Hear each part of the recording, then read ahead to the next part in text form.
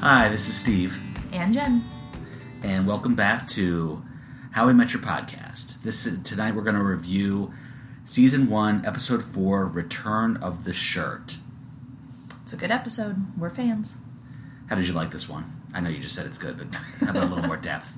I liked it a lot. There were a lot of laughs. There were a lot of classic lines. I think I picked out at least 3 that we say on a semi-regular basis. Right, that we steal from. So, you know what? I've listened to the last few recordings, and I say "so" as a segue too much. I'm going to try and cut down on that tonight. I need a few other... Good luck. A few other segues. Anyhow, the ranking for this episode is number 58 out of the 190 or so that we have to review. That's a pretty big jump. I think the best we had before was in the very low hundreds on episode number 2. Surprised it's not higher. Well, you can look at my list, and I mean, you can always make arguments of one over the other. The way that I actually rank these is I use a point system. So every time something made me laugh, I'd give it a point. Every time there was something that we like to repeat and we steal from and use in our everyday lives, I gave that 3 points. And then every time I saw an episode that was ultimately rewatchable, I gave it 5 points. And so that was basically what my rankings would be. So there would often be times where there would be some episodes where I laughed a lot more, but because there was no what I felt to be classic lines, or if it comes on TV, I don't really feel like rewatching it, it didn't get as many points and maybe wasn't ranked as high. It's a very elaborate system you have going. You have to have a system. I mean, you can't just do it arbitrarily. You can't just say, you know what, I think I like this one better than that one. I'm very methodical. Stands to reason. It's one of the things you love about me. It's true. So the opening of this show starts with a shirt, which is how Ted's introducing the story to his kids. And they say, a shirt? And we say a shirt. Well, the only reason I bring up that they say a shirt is because, you know, we always talk about, did these kids record all these things at once? How many seasons did they go through? So this was a very specific response to what he was saying to them. Yeah, and it's also season 1, so I think they probably had a pretty clear outline of what they were going to do. So I said so again. I'm going to have a so jar. Just lean into it. No, it's really annoying. They cut to Ted admiring an old shirt that he pulls out of his closet. He's got a really funny face as he's looking at it. I can't really describe it, but it's this whoa look on his face.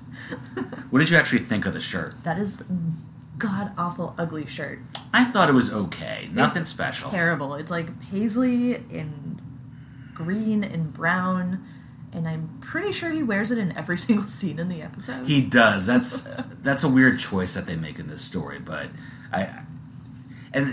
we'll come back. We'll circle back to that. But yeah, I hated it.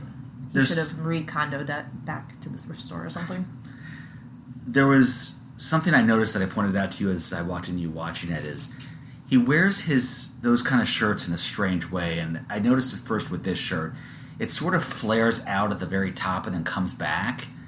And I started to notice that over the seasons, a lot of his long-sleeve button-up shirts do the same thing. In fact, one of the girls he was dating in one of the date scenes when they were reviewing his old girlfriends in this episode had her shirt doing the same thing. I don't know how they're getting the shirts to do this. Button-up shirts, as far as I've seen them on anybody, have never done that before.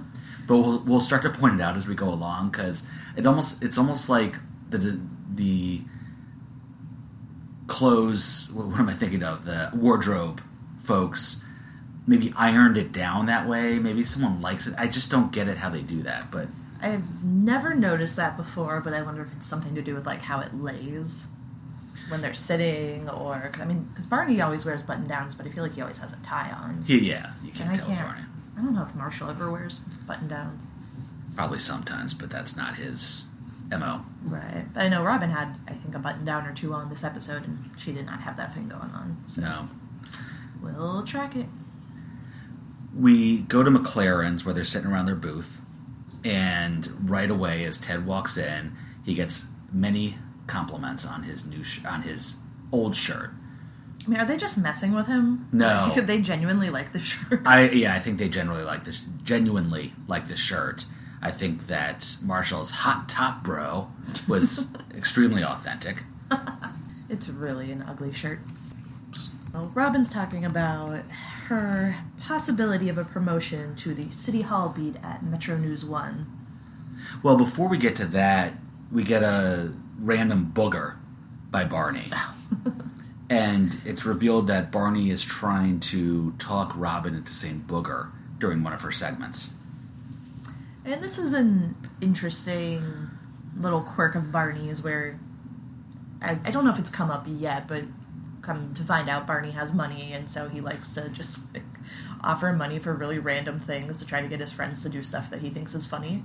Yeah, it's sort of a slow reveal about how well he does, and he never really talks about what he does, or he tries to talk around it, although we find out that there's a code. What he's telling people at the very end of the very end of the run of the show. Booger.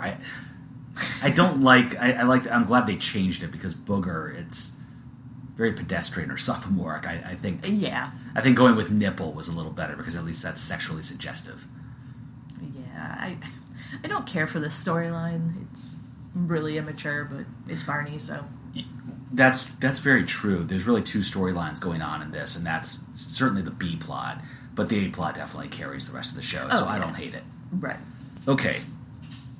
Now, yeah, Robin's talking about how she thinks she's up for a promotion. They might have her cover the City Hall beat.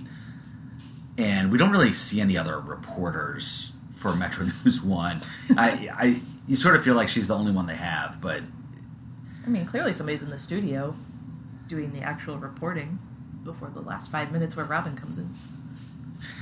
Barney, as he changes it to nipple, he says, "Step into my web," which is an okay line. I think it's creepy. You're right. It is creepy, and he continues to be a little bit creepy during this episode. Ted starts drinking a glass of bourbon that's sitting on the table, and he says, "Whoa, I like bourbon all of a sudden." Now, here's something I'm wondering if it was a joke or not. Lily says, "That was here when we got here." I don't think that was a joke. I think that's genuine. But also, why would Ted just grab somebody, like one of his friends' random drinks? I don't know. That doesn't seem so unusual. I just couldn't tell for sure if it was really somebody else's drink. You might be right, it could have been. Not very important to the plot. But so now Ted's saying, maybe there's other things I have to rethink. I like this shirt. I like bourbon. I need to give second opinions to other things now. All right, I'm going to try and let Roxy out because she's scratching at the back door, but it's cold and freezing rain. And so my guess is she's going to take a couple steps out and then walk back in. I'm not even going to pause the show right now because Roxy's a part of this show, and her being let out back. There's nothing more compelling than listening to a sliding glass door open and close. Well, you know what? Actually, it's such a mangy back door that I don't want people's ears to be damaged by the sound of this back door sliding. So I think we will take our first break. Good call. So we'll be back in just a minute. So Ted decides that he needs to start making some second impressions. But what about the cliffhanger about Roxy? Oh, no, she didn't go out. In fact, when I opened the door, she ran away from him as soon as she heard the rain. All right, I'm glad we could close the loop on that. People were really needing... It was a cliffhanger. People were really needing us to close out on that anecdote. So, now you got me saying so. Ted is thinking about life differently now, so who can he... Wait a second. Don't skip over something that rings from a past story of ours.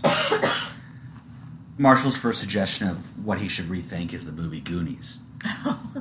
Which brings us to the question, is Goonies a classic movie or not? I couldn't answer that. I've actually never seen Goonies. Okay. I don't know if you need to see it to know that it's a classic. I think things at this point from the 80s can be classics, like E.T. I don't think Goonies is quite at E.T.'s level, but I think most people, seen it or not, would consider Goonies a classic. And I got into a blowout fight with one of your best friends that came to visit. Well, they weren't visiting us, but when we were living downtown in the city, they were down here for something or another. Yes.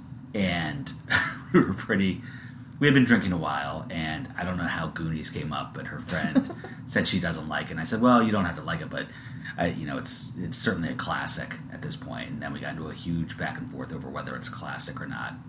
I don't know how that happened. I don't know either. But it got so bad that I think they left. Yeah, I'm pretty sure that's how that evening ended.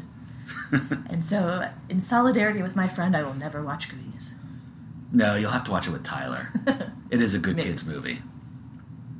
And I think you'll start to recognize a lot of things that Stranger Things stole from Goonies. I mean, does it track that Ted's never seen Goonies? That seems slightly out of character. I think he's seen it, but we're talking about second impressions. I think he saw it and didn't like it. Oh, yeah, I guess that's true. Barney says there's only 2 reasons to date a girl again. Or, I'm sorry, not 2 reasons. Was it 2 reasons it was or 2 two words? Reasons. 2 reasons. Breasts and implants. And when he said that, that really makes me think of that episode of The Office where Jan comes back into Michael's life, and the only thing that's different about her is that she very obviously had breast implants. And so he very quickly starts changing his mind about the possibility of getting back together with her. It's so transparent, the reason why, and it's also transparent the reason why she's come back into the office to show them off to him. Oh, The Office. Maybe we'll add that to our list. I don't know. The list is getting big. I would if we could schedule this in a lot more frequently, I would love to do 10 shows. The only problem is we really have to do it after Tyler goes to bed. Right. And that just really doesn't leave us time for anything, any sort of post-child relaxation time in the evenings. This could be our second job. Wouldn't that be great? Folks, if you start donating huge wads of money, we will start adding lots of shows on. Maybe we'll set up Patreon. All right. Ted starts going through, or he mentions that what he's really trying to revisit are some women from the past. Oh, wait, I gotta point out my continuity error that I caught. So, as they're talking about Goonies, Marshall... I don't know what Marshall says. I write it down. Just something about, like, Goonies. And he's clearly in a corner of the bar, and then the next shot is them in their regular booth. Yeah, so nothing earth-shattering, but I catch that. I noticed a continuity error at the very end of the show, and I'll point that one out. So, just to harken back to another show that we love, 30 Rock, they have a really good...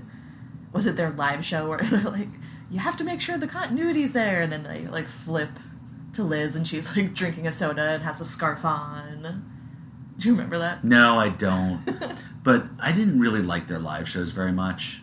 So you just blocked it out? Well, I didn't rewatch them a lot. No, you know what? I don't think it was a live show now that I'm thinking about it. But anyway, because of that, I thought it was funny. I'm sorry I can't do a better job of reminiscing on that episode with you. It's okay. I don't remember that episode of The Office you were talking about, so we're even. Oh, really? But do you remember that the character Jan got breast implants? It sounds vaguely familiar, but if you had asked me, I wouldn't have been able to say. All right. So he's talking about going back, rethinking some of the women that he's dated. And some suggestions are put out there.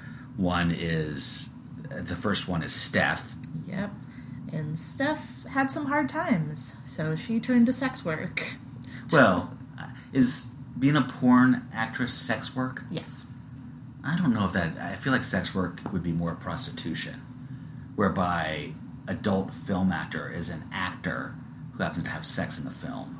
I think it falls under the same umbrella. Yeah, I guess they're kissing cousins, as it were. Ew. All right, so cut to now. So Steph... Oh, wait. Yeah, so Steph, the porn star, no good. And then we go to Jack. Oh, did you have more to say about Steph? No, I just... Yeah. She did what she had to do to make her money, and... I'm not mad at her. As Lily says, they're hard workers. She made 175 films, and we didn't really get a timeline for how long that took. Yeah, I've never really tracked how many... I think, I had some interest in those professional porn tapes when I was very young, much younger, but it didn't seem like the actors were in a million things. And now, maybe it's just reference made to it by How I Met Your Mother, but they always reference porn actors as doing a lot of movies. Oh, yeah, that's what I'm thinking of. So, yeah, that's down the road. But actually, there's a really interesting podcast that I listened to kind of about the porn industry and like how it's changed and how like free porn is kind of like erected for the actual performers or actors or actresses, however you want to call them. Yeah, the amateur porn is much better. Yeah. According to a friend of mine. So anyway, I got to look up the name of it because it was really interesting, just kind of how everything has changed, and that like actually you used to be able to make money doing porn, and you can't really do that as much anymore. That's why you have to do so many pornography films to make a living at it. Yeah, apparently. No, it's not. Is it the butterfly effect? We'll cut part of this out until I figure it out. While she's looking for that, I do want to mention a few of the recap podcasts I listened to. We had mentioned the Rob has a podcast, Rob Cesarninos. They repodcast a number of current shows, and they did a great recap of Seinfeld, which, as I had mentioned a couple episodes ago, that's what inspired me. And it was a really good balance. I think we're kind of stealing from it a little bit because it's a really good balance of appreciating the good things but calling out the bad things. There's one I listened to called Binge by Entertainment Weekly, is it? Or E or something like that. It was Entertainment Weekly. Yeah, where they are just such sycophants, and everything's the best scene they've ever seen, and every character's the best character they've ever seen on TV. And then there's another one I listened to where it's a Beverly Hills 90210 podcast recap where they just seem to hate everything about the show, but they're pretty funny in the way they make fun of it, and they do appreciate maybe like one thing in each episode. But I really liked that show, sort of nostalgically, and I rewatched it every now and then, and they've sort of ruined it for me by pointing out like how obnoxious a lot of the characters are, how bad so many scenes are, how many times a boom mic appears on the screen. Nice. So I wouldn't want to cover something that I really didn't like, but we love this show. So, but we will call it out when we see something that we dislike. So what's the name of that podcast you were looking for? Oh, so it's The Butterfly Effect with Jon Ronson, and the brief synopsis is: hear the story of what happened when the tech industry gave the world what it wanted, free porn. Lives were mangled, fortunes were made, all for your pleasure. So, it was interesting, it was short, so... I think I do want to listen to that. Yeah. It was worth checking out. And... Alright, wait, go ahead. I was going to say, just the guy that hosts it sounds so much like the guy who plays Peter Baelish in Game of Thrones, and it kind of threw me for a while. He sounds like Peter Baelish who plays in Game of Thrones. Exactly. So that was an interesting little tidbit to it. So now that we've gone completely off the rails, let's get back on track. All right. We covered Steph, and then they go to Jackie. So Jackie's just a straight-up murderer. Yeah, it was cute the way they played that out. I mean, I know it's sickening, but just her just joy in retelling the story. And did we hear, like, what was Ted's story that he was relaying? Like, I feel like it wasn't even... Something about getting wet or jumping into the pool with clothes on. Or like, being embarrassed about something, and her response is, yeah. Oh, yeah, I totally know what you're talking about. Right, it didn't quite match up with what he was talking about. Okay. And then he gets... Somebody mentions Natalie. Yes. Natalie. And the fuzzy memories. Of Belle and Sebastian and tea candles. Sock monkeys. Yeah. And I like this actress. Her name is Anne Dudek, or Dulac. My handwriting's not too good on this one, so I'm not quite sure how to pronounce the last name. But I recognize her from a few things, mostly from being on Mad Men. She was one of the Don and Betty's neighbors on Mad Men. Francie. And fun fact... You know who loves fun facts? You. Me. Fun fact, she actually was on an episode of, and I'm not sure where I saw this, I think I probably saw this on trivia on IMDb, which I hate quoting from, but I'll say it anyways. She was on an episode of Friends. No, we saw that episode. No, we did, well, but I think I read about this before I saw it. Oh, okay. Where I think, was she dating Ross? Or Joey? She was dating one of the guys, and they dumped her on her birthday, which is going to be sort of a very interesting parallel to what's going to happen in this episode. I think it had to have been Joey. She was also on... You watched House. She was on a lot of episodes of House. Mm-hmm. Yeah, she was. And I guess she was on a lot of episodes of Big Love, which neither of us watched. Oh, interesting. And then after he gets through retelling about Natalie, Barney stands up and yells at him. And it's a really late reaction. I guess they just couldn't fit this in.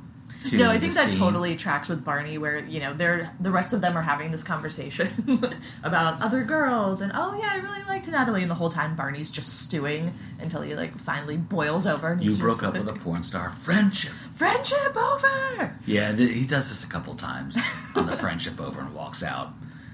They never really resolve it. He's just back in the scene the next time.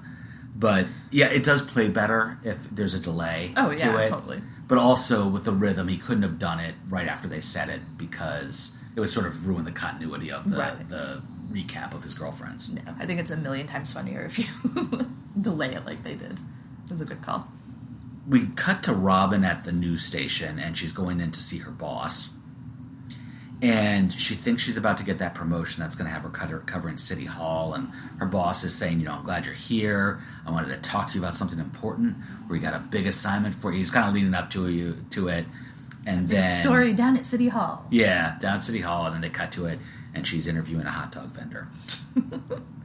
I mean, I know apparently her news station isn't the best in New York, but...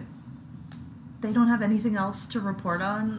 Well, when she meets Ted or the gang, she talks about how she covers the fluff stories. But even the fluff stories in New York City, I think, would be more than a hot dog vendor or ladies that died before their 100th birthday. Well, if she wasn't covering City Hall, somebody was. It made it sound, I think in this kind of situation, it makes it sound like, now I'm going to get to cover City Hall. I don't think that's the only thing the news covers. No, that's not what I meant, but just even their fluff pieces I would think would be a little bit better than what she's given. Well, it sort of reminds me of personal interest stories like on, do you remember that Simpsons?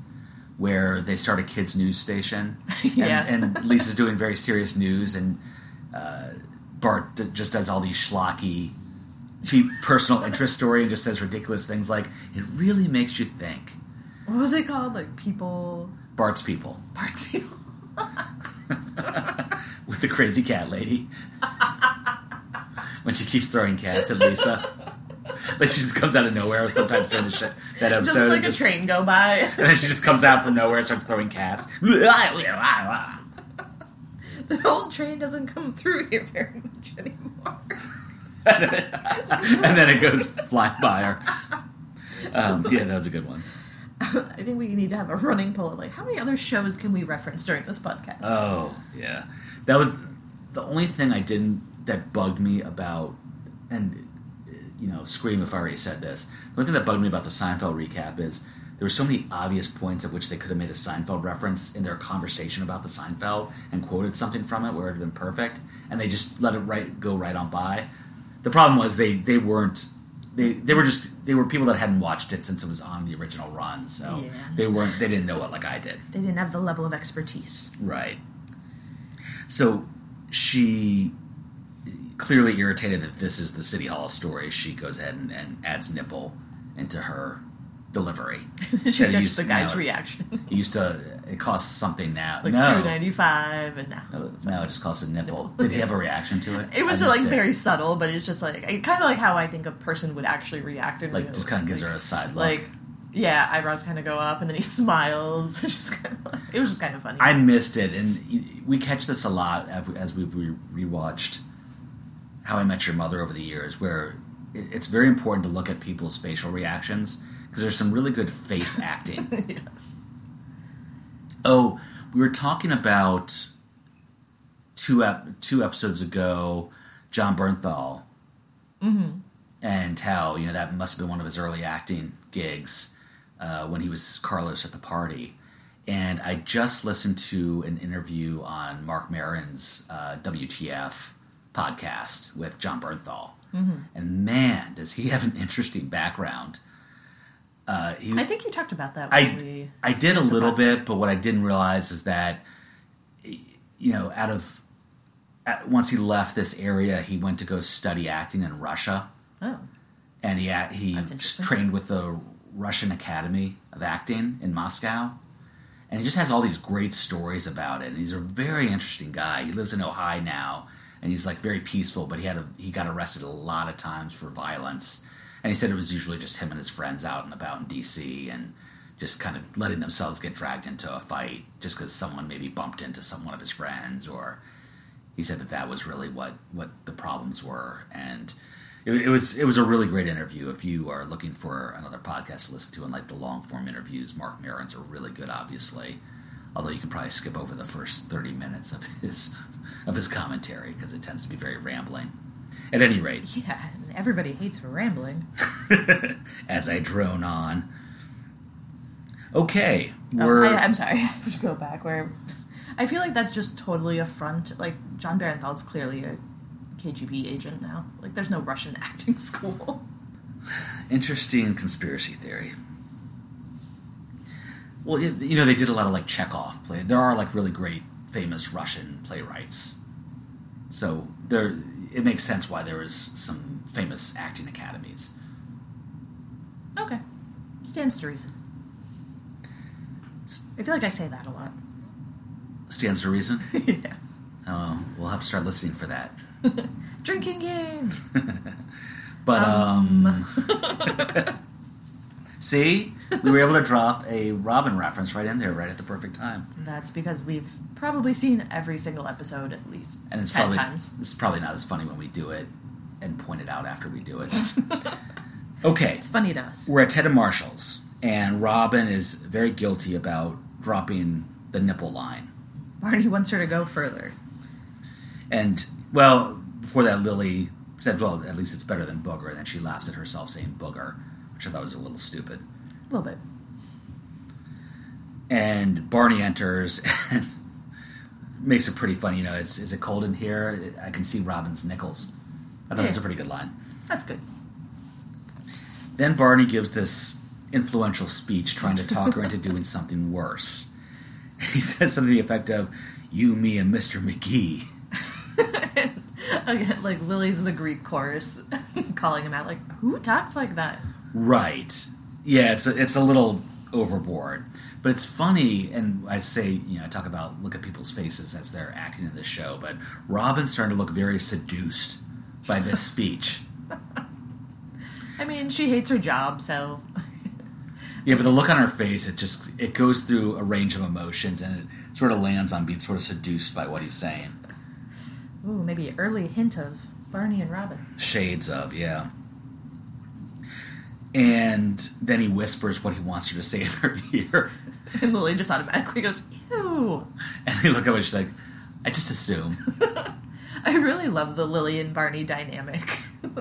She does such a good job of just, like, calling him out for all of his stupidness. Yeah, we'll get to a point later on where she gets so offended by him that she leaves and doesn't come back for a couple shows. And that was simply her being off for, having a baby. Maternity leave. But they built that into the story of her getting just overly offended by him. So Ted enters the room. It's the next day, and he's wearing the same shirt. Is it yesterday already? Yeah, Lily has a good line about that. And at this point, it's sort of strange he's wearing the same shirt. No reason to call too much attention to it yet. She has a good line about it. That could have been it, but it's not. At this point, Ted's gonna call Natalie, and when he calls her, she remembers him right away and tells him to go to hell. And then he jokes, "Yep, she remembers me." Well, they ask him what happened. Why would she be mad at him? And he's searching his memory, trying to remember. He doesn't remember this? Yeah, and... I mean, I guess he doesn't know to the extent. Well, and it's funny, but even in this next, minute, it completely unravels and keeps getting worse and worse and worse. So, why did he break up with her? Because he wasn't ready for a commitment, or maybe it was Marshall. I remember that. You weren't ready for a commitment. And Ted, and her birthday might have been coming up. And apparently he didn't want to be her boyfriend on her birthday because then he'd have to get her that really big boyfriend gift and sort of live that out. So you broke up with her before her birthday? And then right before her birthday? No, not before her birthday. Not before her birthday. And then it turns out it's on her birthday, and of course, Lily starts slapping Ted, and how could you do that? And I love Ted's reaction. Lily, the shirt! Yeah, and... What did she say? It turns out he dumped her on her machine. Her answering machine. Yeah, on her answering machine, and let's not go any further than that yet. Well, did we know that it was on the phone even? Like, when he first started talking about it, I feel like even, like, the phone was, like, a gradual... Right. And then we get to the machine. Yeah, we eventually get to the phone, and then we hear his speech, and, you're awesome. Just, like, super busy right now. Which is a line that Jen and I use all the time. Anytime we think we're going to say the word busy, we have to go ahead and deliver that line. She's super busy right now. We even use that on other people when we're talking to them. Or if some things that I don't want to do. If I need to unload the dishwasher. I'm just, like, super busy right now. And it's the only thing that prevents me from getting angry at her that she's delaying emptying the dishwasher. Yay for marriage. Yeah, Jen... We split jobs. No, we don't need to go into. Jen empties the dishwasher, I do the dishes. So ultimately, this is not interesting. I depend on her to empty the dishwasher for me to go ahead and do the dishes and put them in the dishwasher. And I got so frustrated, I used to have to tell her, hey, honey, can you empty the dishwasher? And she doesn't like being told what to do. And so she'd get mad at me for me telling her what to do. So it just got to the point where I was like, oh, you know what? I'm going to start emptying the dishwasher, which I hate. I'd much rather clean the dishes. I'm going to start emptying the dishwasher because I'm sick of you getting mad at me by reminding you to empty the dishwasher. And then eventually she just got sick of doing dishes, so she said, can we switch back? This is after years, yes. Of course. And so now we've switched back. Now you don't get, maybe it's because we're a little older, you're a little more patient now. You don't get mad at me when I remind you, but 90% of the time I do have to remind you. And this has been Marriage Corner. Anywho. Yeah, so I love this, like, gradual reveal, and I feel like this is something the show does a decent amount, or it's just, like, a good example of the storytelling within it, where it's just, like, these little bits are revealed, and then a little bit more, and a little bit more, and it's just so good. They slowly peel the onion. Yeah, and just Lily gets really, really mad at him. Well, I don't blame her, and, at this point, I think it's a bad look for Ted, but it gets much, much worse, and we'll get to that when we get towards the end. Right. And Marshall makes the argument, well, there's no good way to break up with somebody. Which is true. Yeah, and I think at the end, except for the timing, Ted articulates his problem pretty well to her, but we'll get to why it still was wrong. Right. But I just have in my notes, like, it's interesting that Lily got so upset about this. Like, Lily's literally never been dumped. Why does she have such a strong opinion? She has a strong opinion pretty much on everything. Yeah. I wrote down about Barney's comment of, Ted, you should have done it in person, where it sort of, for a second, seems like Barney's got a soul, and then he says, because then you get the, please don't name me sex. No, that's just Barney. I wrote it down as a good line the first time when I rewatched it last week, and then rewatching it today, I was like, that's not that good. No, it's gross, Barney. I think as you're getting to know Barney, it's sort of funny, because you think, well, Barney thinks he should have done it in person, and then it's a turnabout. It sort of fools you, or tricks you. Yeah, I guess if you haven't seen it a million times, you could think Barney has a redeeming quality. Robin's back to reporting live. I think at this point she's reporting on the 99-year-old twins that died. Did we find out how they died? I don't think we did. I don't know. I don't think they said. That would be interesting to know. How do you think they died? I want to say fire, but it clearly wasn't fire. So No. I don't know why. Why would you want to say fire? Just because? No, I just, for whatever reason, like, the scene makes me think of that, and I don't know why. It could have been a murder-suicide. Oh, God. It's dark. They were just depressed about turning 100. No. And we're like, let's not do it. Could it have been carbon monoxide poisoning? Ooh, that's a good one. I mean, I think it was probably just, like, heart attacks. Simultaneous heart attacks? Well, I mean, Carrie Fisher and Debbie Reynolds, like, weren't they one day apart? Yeah. Although I think Carrie Fisher's had to do with her doing drugs again. Yes. Unfortunately. Okay, right after she says her dirty line, which is, I'm a dirty, dirty girl, and then slaps her own hip, and says, ouch. Oh. I kind of wonder if ouch was scripted, or whether she kind of hurt herself for a second and just let it go, and they kept it in there. Yeah, that's the only even vaguely okay part of that. I don't know. I don't like this storyline at all, really. Okay, so we'll work through it a little faster, but her producer does come over and says that the station manager wants to speak with her. Now, did the producer hear her? The woman that comes over? She had to have, or... She doesn't say anything to her. Maybe she just tuned it out, like she wasn't paying any attention. And they cut right to her and her boss's office, and her boss, you think he's going to come down on her, but he's just got some concerns about a noise his dog's making, and he imitates this noise. It sort of sounds like a bad Donald Duck impression. I'm trying to remember, because I had the closed caption on. Something like that. Yeah. And he goes, you have dogs, what would you do? And she says, take them to the vet. Genius. And she asks if he saw the broadcast. It's like, oh yeah, you're a superstar, you're great, everyone loves you. And then she realizes, of course, that even her boss doesn't watch her show. Oh my god, but that's just so ridiculous. Like, and again, it's sitcom stuff, but like, he calls the producer to be like, I need Robin in the office right now. Like, he can't just call Robin and be like, Robin, my dog's making some noise. Yeah, because they had to build the suspense for this story. Okay, we are at Natalie's. Ted goes over to Natalie's to try and apologize in person because she won't take his calls or talk to him over the phone. He knocks on the door. She goes up to look through the peephole, and there's a sock monkey that then leans in and looks back at her through the other side of the peephole, which I thought was funny, but there's absolutely no way Ted could have... Well, I mean, I guess maybe he could have seen the shadow of her feet under her door, but it seems unlikely that he would have been able to time that so well. I don't know, maybe you could hear her walking up to the door. Could be. I don't know. All I could think of, it's New York City, you presumably live in an apartment, you don't know who's at your door, and they have a sock monkey. Like, don't answer that door. The oldest trick in the book. You know how many sock monkey murders there are? I'm going to write that book. I think a sock monkey attacked Jussie Smollett. Ooh, hard hitting.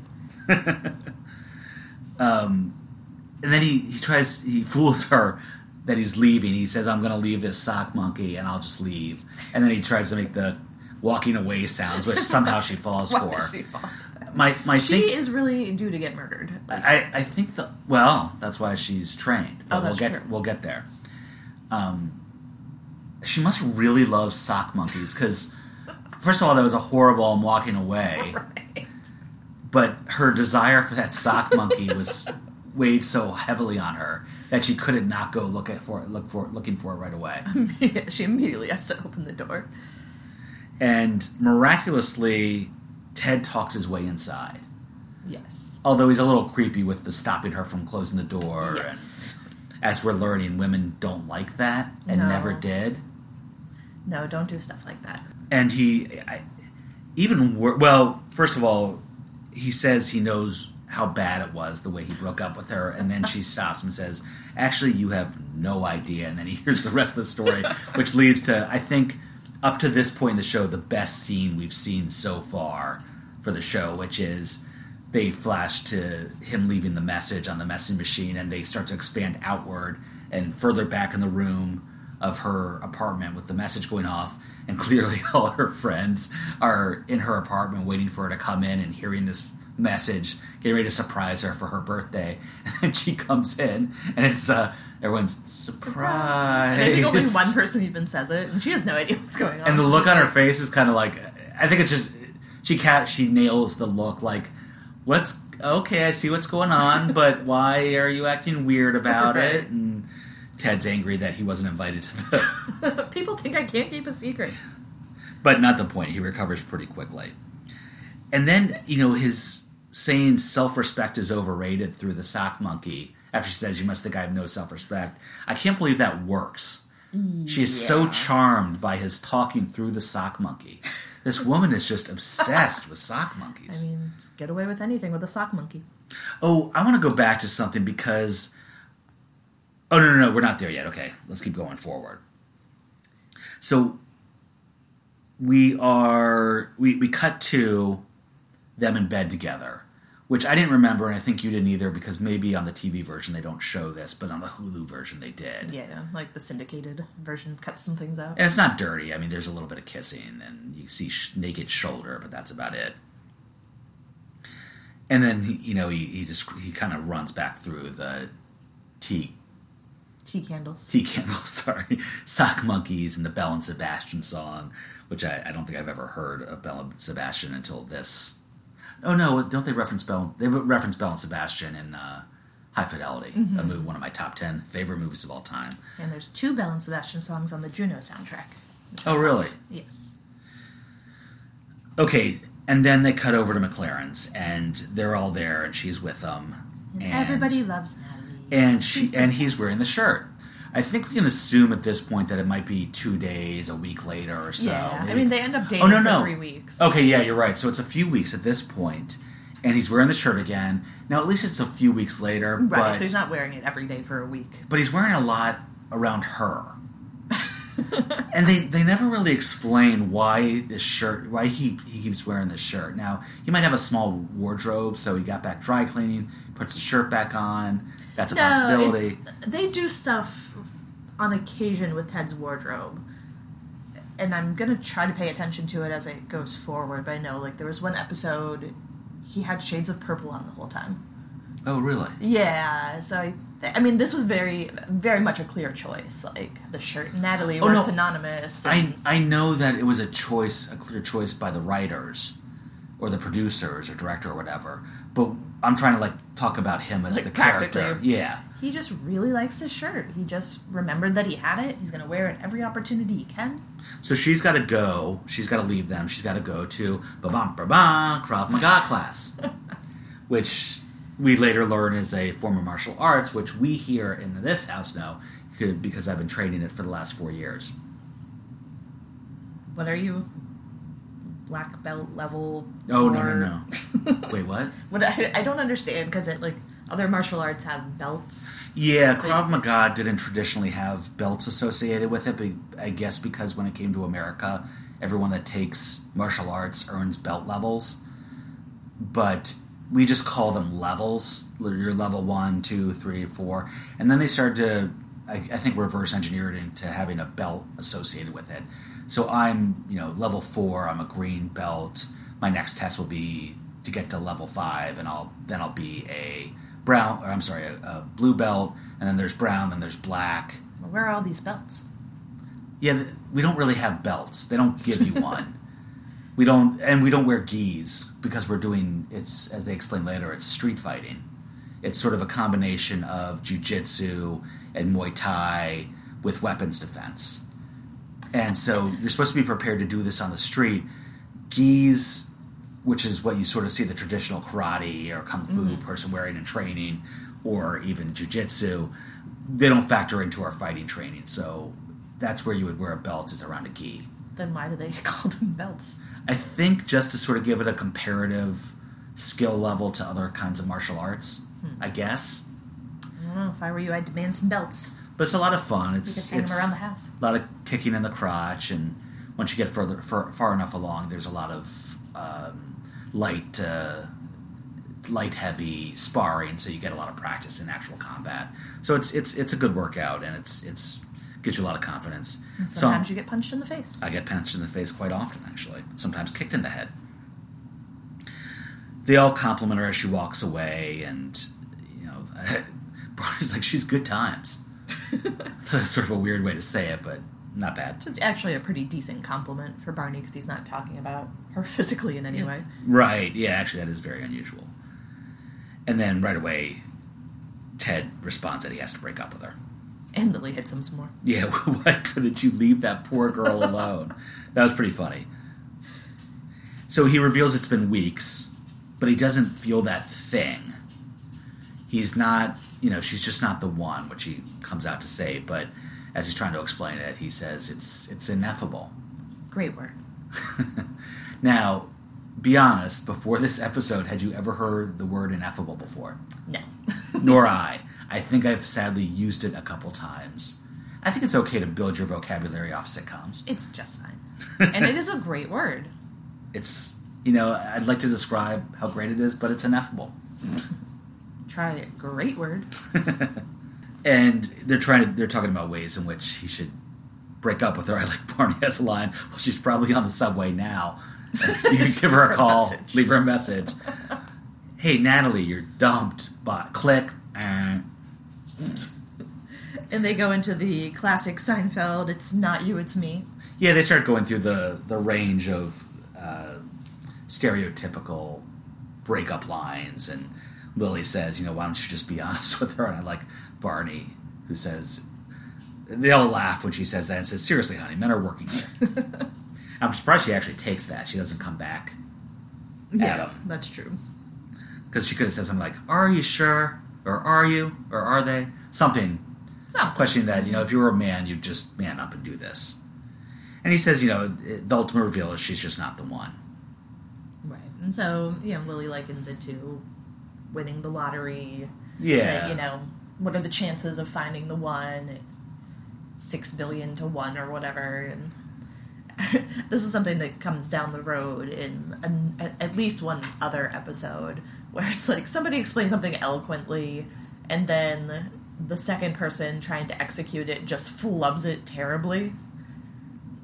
I have no idea what you're talking about. Oh, are you serious? When Barney's trying to tell Marshall about how to not have to do the dishes. Oh, yes. So the run-through of it, the talking of it, makes it sound like it's a perfect plan, then the actual delivery of it goes horrible. Yes, you're right. I can't wait till we get to that. Robin comes in and mentions that she just signed off by honking her boobs. Now that I would have liked to have seen. No, this is awful. So Barney's next challenge, he gets up and does what's, I guess, known as the Iggy Shuffle, which I believe must be the touchdown dance of that football player who played for, what they say, the Cincinnati? Is that Cincinnati cut him, so I don't know where he went after that. It seems strange to me. Now, there's still just establishing Barney's character, but he doesn't seem like the person I would know that much about football. Yeah, I have that in my notes, too. Like, that's not a thing that Barney's into. He gambles a lot, but whenever they reference, like, he's never watching sports anywhere unless he's got a bet on it, but that comes up so rarely. And really, except for Marshall being a fan of the Vikings, they never really cover much sports. They sort of oscillate back and forth between the guys knowing absolutely nothing or being a big fan. Like, Ted comes in and at some point in much future episodes and calls the uniforms costumes. Just get a new costume. And yet he says that all his dad and him can talk about is baseball. Right. So a little inconsistent. Yeah, that's one of the few flaws here. All right. So the Icky Shuffle was a touchdown celebration performed by NFL fullback Elbert Icky Woods, who played for the Cincinnati Bengals. This move led to the NFL creating a rule designating it and similar moves as excessive celebration and subject to penalty. But I think that's gone now. I think you're allowed to celebrate again. Yeah, I think it's like not more than one person doing it.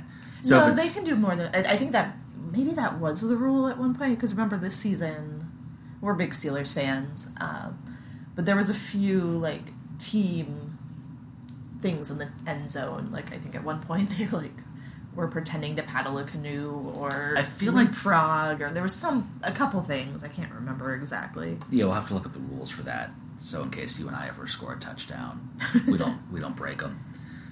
We go to Ted and Natalie at dinner, and she reveals to him that it's her birthday because she got not one, not two, but 3 cake celebrations at her office at work. And then he's like, oh, crap, it's your birthday, because he knew he was going to break up with her. I mean, I feel like the party planning committee really dropped the ball on this. Yeah, really screwed the pooch on that one. I mean, I guess it's better than no cake. And, she's like, it's okay, I wasn't telling people. You already gave me the best gift anyone could ever give me. I can trust again, which is really building this up. Such a good line. and then he has a line that you and I tend to repeat a lot, which is the waiter comes and he says, oh, so much more wine. And whenever you and I say it, we emphasize the wrong word. We always say so much more wine, or so much more wine. But he emphasizes the much. We've been doing it wrong. I like our way. Now I can't remember how we do it anymore, because now I'm thinking of the way he's doing it. But right. Oh, so much more wine. We cut over to Robin's interview, and it's a sweet little old man that's a hansom cab driver. Now, have you ever done a hansom cab in New York City? No. Is it Hanson or Handsome? I don't understand what this good question. is. I always thought it was handsome. All right. we will look We this have up to look too. this up. We can't let this go. So when I was in New York last month, I actually saw one, and Don't cover your mouth when you talk. I saw one, but I don't know how much that costs. And all I can think of is, again, Seinfeld and Rusty, and maybe somebody fed him beefarino. I've done a hansom cab ride in New York City once, I think. And then remember, you and I did like the pedicab through Central Park. Oh, yeah, that was nice. You remember the guy was telling us what movie, as he was sort of trying to be a talking tour guide as he was taking us through, and he was telling us what movies had seen shot in Central Park, and he mentions Madagascar. And I was like, it's clearly he had a script he was reading off of that they had given, like someone had shared with him to be able to drop some knowledge. He didn't realize that Madagascar was an animated film and didn't actually shoot in New York City. And I should have let it go, but I did call him out on that. I was like, you realize Madagascar is a cartoon, right? But He goes, oh, sorry. But the animals were from the Central Park Zoo. They were, nevertheless. It wasn't done on... I don't think they drew the animation on site. Cut the guy a break. He's just trying to make a buck. Hey, you know what? Why do you never take my side anymore? So it is Hansom Cab, Hansom. Okay, that's what I thought. Hansom Cab. So no, I've never done that. Next time we go to New York, we'll put it on the list. It's overrated. Yeah, it doesn't seem like that much fun. Okay, so Robin's interviewing this sweet little old handsome cab rider. She's trying to find, ask him what's been the most exciting thing that ever happened to you. But did you see her face? This is more like good face acting. Whereas he's initially talking like, Mickey Mantle rode in the cab for the 4th time. Her face is just like deadpan. She's so bored. You would think that Mickey Mantle the first time would be the most exciting, not the 4th time. That's what makes it funny. Is it? I don't know. I mean, I could see it being like, it was so many times it was exciting, but really the 4th time couldn't be better than the first. But just her face is so good.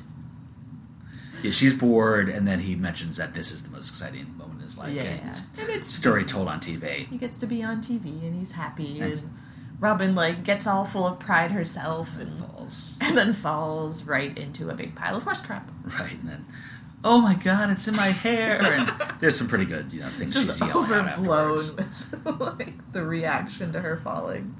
Now we're back at the restaurant. Oh, we know we have to go back, so Barney knows something's coming. Did we know what he asked? Oh, the icky shuffle she was supposed to do. Right. So he has the bar put the TV on, and so the entire bar watches this happen. Yeah. So just stick a pin in that, because we'll come back to it. Yeah, okay, if we have to. We're at the restaurant, It leaves one of my favorite lines. Oh, it does? Okay. Well, then we'll definitely come back to that. We're at the restaurant, and Natalie's telling Ted about her family's Alabama crawfish boils, which sounds like heaven to me, and obviously hell to Jen, because Jen hates seafood. That really sounds like my worst nightmare. And I think crawfish would be especially offensive to her. I just can't even imagine. Don't eat things that look like bugs. I've only had crawfish once. It was okay. They were it was like the tiniest little lobster. And didn't you have something with crawfish when we went to New Orleans? Oh yeah, I had the crawfish etouffee, but I mean I've had actually the crawfish where you have to break it open. Ugh, gross. Apparently, there's a thing where you suck the brains out. Oh or suck my the god, heads. are you serious? But I never really learned how to do that. That's horrifying. Just so you know this about us, I am extremely experimental in my food exploration, and Jen is really very cautious and has texture issues. I'm not cautious. I know what I like and what I don't like. And she doesn't like anything spicy. She likes fairly, I don't want to say bland, but... I don't like spicy. Right. And I don't like seafood. And I don't like mushrooms. And that's about it. When first of all, I pointed this out to you, as she's talking, she's using her hands a lot, holding them up, and she has ginormous hands. I mean, she seems pretty tall. She does, but her hands are like a character out of Greek mythology. She has enormous hands. Okay, I stole that from Seinfeld, but nevertheless, they weren't man hands though. They were very thin, but they were just very long. Maybe we should somehow turn this into a combo How I Met Your Mother Seinfeld podcast. No, I'm pretty sure we haven't gotten an episode without referencing we can stray, but we'll always dedicate this one to How I Met Your Mother. Yeah, so Ted gets into this really, actually, quite thoughtful speech of just you're not. Agreed. And I felt like he probably could have avoided doing this now, except for now she's talking about introducing him to her family. And I think that might have been... Yeah, he still could have waited. A bridge too far for him. Oh, no. 100%. There's no way he should have done this to her here. In a public place, on her birthday, again. This was horrible. This was a really bad choice by him, and it's a testament to how likable his character ends up being that you don't hate him after this, because this is really crappy. But I also think it plays into, like, Ted really sees himself as, like, the nice guy, and why can't I find anybody? And, you know what, Ted, you can kind of be a bit of a check-off sometimes. Yeah. You don't break up with someone on their birthday. I don't care how... Just avoid them on their birthday. Just don't break up with them. Don't break up with someone on a holiday, like Valentine's Day or Christmas. Or. I mean, I think it should be a given. Like, definitely don't break up with somebody twice on their birthday. And I get it. He didn't remember that it was going to be her birthday, but that's no excuse. Just suffer through the dinner. Break up with her the next day. This isn't a killer. Or just leave another voicemail. That probably would have been better. Okay. With all that being said, this is a fantastic scene. Oh, yeah. This is so well done. And it's another thing where it sort of unravels on him. He's trying so hard. He thinks he's doing the right thing. It's like a sinking crescendo of explanations, and it just keeps getting worse and worse. It starts off with, you're just not the one. How it's so, I want to explain this to you, but it's ineffable. And she says... I'm not effable? Yeah, right. No, it's just hard to explain. What, I'm too stupid? And then, he says, no, ineffable means it can't be explained. Oh, what am I too stupid to understand? And then he goes, it's like winning the lottery. Wait, so dating's you like winning the lottery? He's like, what's happening here? And then she goes, I'll tell you what's happening, and then goes into her crushing speech against him, and then he has no response, so he just reverts right back to I'm just super busy. And again, like, the face acting, I guess just acting, but just, like, her face, like, the pure rage on her face is just incredible. And that's when he learns what, he thought Krav Maga, he didn't know what it was, even though he referenced her going to her Krav Maga class. He thought it was something like yoga. I could see it sort of like I didn't know what Pilates was for the longest time until someone sort of explained it's like yoga with a rope or something. I don't think that's right. Maybe not, but at any rate, so then she side kicks him, and then Rains blows him. Yeah, we don't see it right away. We kind of she throws the spaghetti on him. She kicks him from across the table after he says he's super busy, and then they fade away, and we're back at McLaren's. And there was a weird scene that was on the Hulu version that I watched, but not on... I've never seen it on the TV version, where she comes in, she sits down, and two guys send her a drink, and then they're sort of mocking her and making fun of her voice, repeating what happened or things she said after she fell in the horse poop. Yeah, that was worth cutting. It was. I'm not sure why it was ever put in there, but oh well. I think just to emphasize, like, the entire bar saw what happened, and she's super embarrassed. Agreed. And so Ted comes walking in, just looking a mess. Extremely roughed up. He's got, bruises and scrapes on his face. His sport shirt is destroyed. His sleeves torn off. There's a part here where Barney has a drink, and it must be like a martini because there's a olive on a toothpick, and he pulls it out and he eats the olive, and then they cut back to him and he's got the olive right back there in the drink again. So another continuity thing. We're not looking out for these, but when it's that obvious, we have to call it out. And Robin doesn't, sort of stops them from telling what happened to her, and then as Ted's sort of pouring out his soul, he reveals that he did see what happened to Robin, and he's got internet on his phone now. And that's one of my favorite lines. My phone has the internet now. Yeah, and I think we're like 2006 at this point, or maybe still. It might still be 5. I'm trying to think the first time I got internet on a phone, because I remember I bought my first cell phone right when I got out of college, so that would have been 97, and I didn't realize that I had flip phones for so long, and it wasn't always flipped. Like, there were the ones that just had sort of you'd actually pull an antenna up. Oh, jeez. But it wasn't a flip. It was just sort of like a boxy thing, a small boxy kind of thing. Well, remember when we first started dating and you still had your Audi and it had a car phone in it? Yeah, but car phones were sort of over after by the time I bought the Audi, even though it was like a brand new model. Oh, really? The Audi TT convertibles had just come out, and I have no idea why this thing had a car phone attached in. What year was it? I think it was either a 9. No, I bought it in 2001, and so it was probably 2000. Yeah, I'm surprised I put a car phone in that. Yeah, me too. And I asked, can I get one without it? And basically they try and sell you what they have on the lot. If you want something specially built, you gotta wait for a few months. So yes, I had a car phone. Every once in a while, someone would actually hit a button on it and would give this loud screeching noise through the speakers. Are you serious? Yeah, I never had it activated, so I never actually used it. It was just, and I had that car for 9 years. So imagine that I bought the car in 2001, and by 2010, I still had it. In 2010, I had a big old fat car phone in my car. Like I never was going to pay to have it removed, and after a while, it was just sort of something that was kind of kitschy. It's a fun talking point. So I just, it dates the show, but I just love it. Like, and to think back, like, wow, yeah, my phone didn't have the internet in 2005. I don't think I got one that had the internet until I moved here in 2009. I got a job when I went to work for a company called Gartner. I'm trying to remember what year that was. I want to say it was 2008. They gave me a BlackBerry, and that BlackBerry had the internet on it. Yeah, that was my first internet-enabled phone. It was a BlackBerry Storm. It had a cool, touchscreen that had, what's it called, haptic. I don't know what you're talking about. Where you, push it in and it has, the response. On the iPhone, this thing, it was kind of like that, but on the whole screen. So if I tap something, it would, kind of indent in. I just don't remember that. I don't remember that feature. At any rate, I forget. I think I forgot to look at what next week's episode is. Did you take a look? I did not, but I can.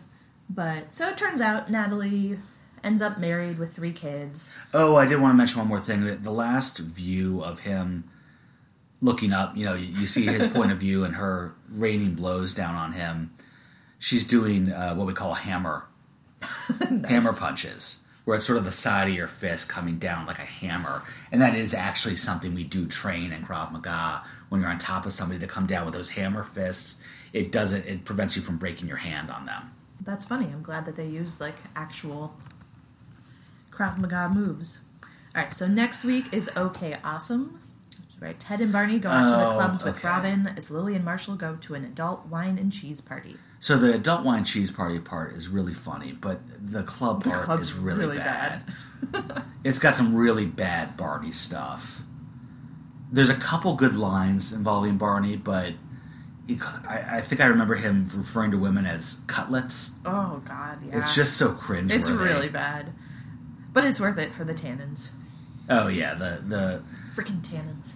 The Lily and Marshall trying to be grown-ups now stuff. It's just really good, and we steal a lot of stuff from that in our everyday life, in our conversations. So that overall episode not so good, but there will be some fun stuff to talk about. Maybe we can yada yada our way through the club stuff and just focus a little more. Yeah, it's really bad. So, dear listeners, may the road ahead be lit with dreams and tomorrows, which are lit with dreams also. Stand tall, New York. Trustworthy. Recycling. Wear a condom. I think we need to start coming up with a couple things to add in that are more I was trying to think about, timely. What do we got going on in the world today? A lot. Just everything's so sensitive. Don't make up hate crimes. Yeah, everything's so sensitive right now. Don't lie for the president. Did you see Trudeau, Canada's prime minister, is in hot water for trying to influence their attorney general to not prosecute a company that he doesn't want to leave Quebec. Are you serious? Yeah, it's really ugly. This might take him down pretty quickly. Oh, Canada, you're supposed to be better than us. Yeah, everything's so sensitive, and also I'm afraid that a hot take now is going to be a racist or a sexist, or there's going to be ists in 10 years from now that don't exist today. It's going to be like I don't know. What's a bizarre offense that could be in 10 years from now that we don't have now? Poor white man problems. White men are going to be the offended parties in 10 years from now, where it's going to be so bad for them that they actually can start playing a race card. You live such a difficult life, having to be so politically correct all the time. I know. It's not fair. Okay, well, thanks, folks, and we will be back next week, so we look forward to delivering some more hilarious and insightful reviews of How I Met Your Mother. And not at all rambling. So long. Good night.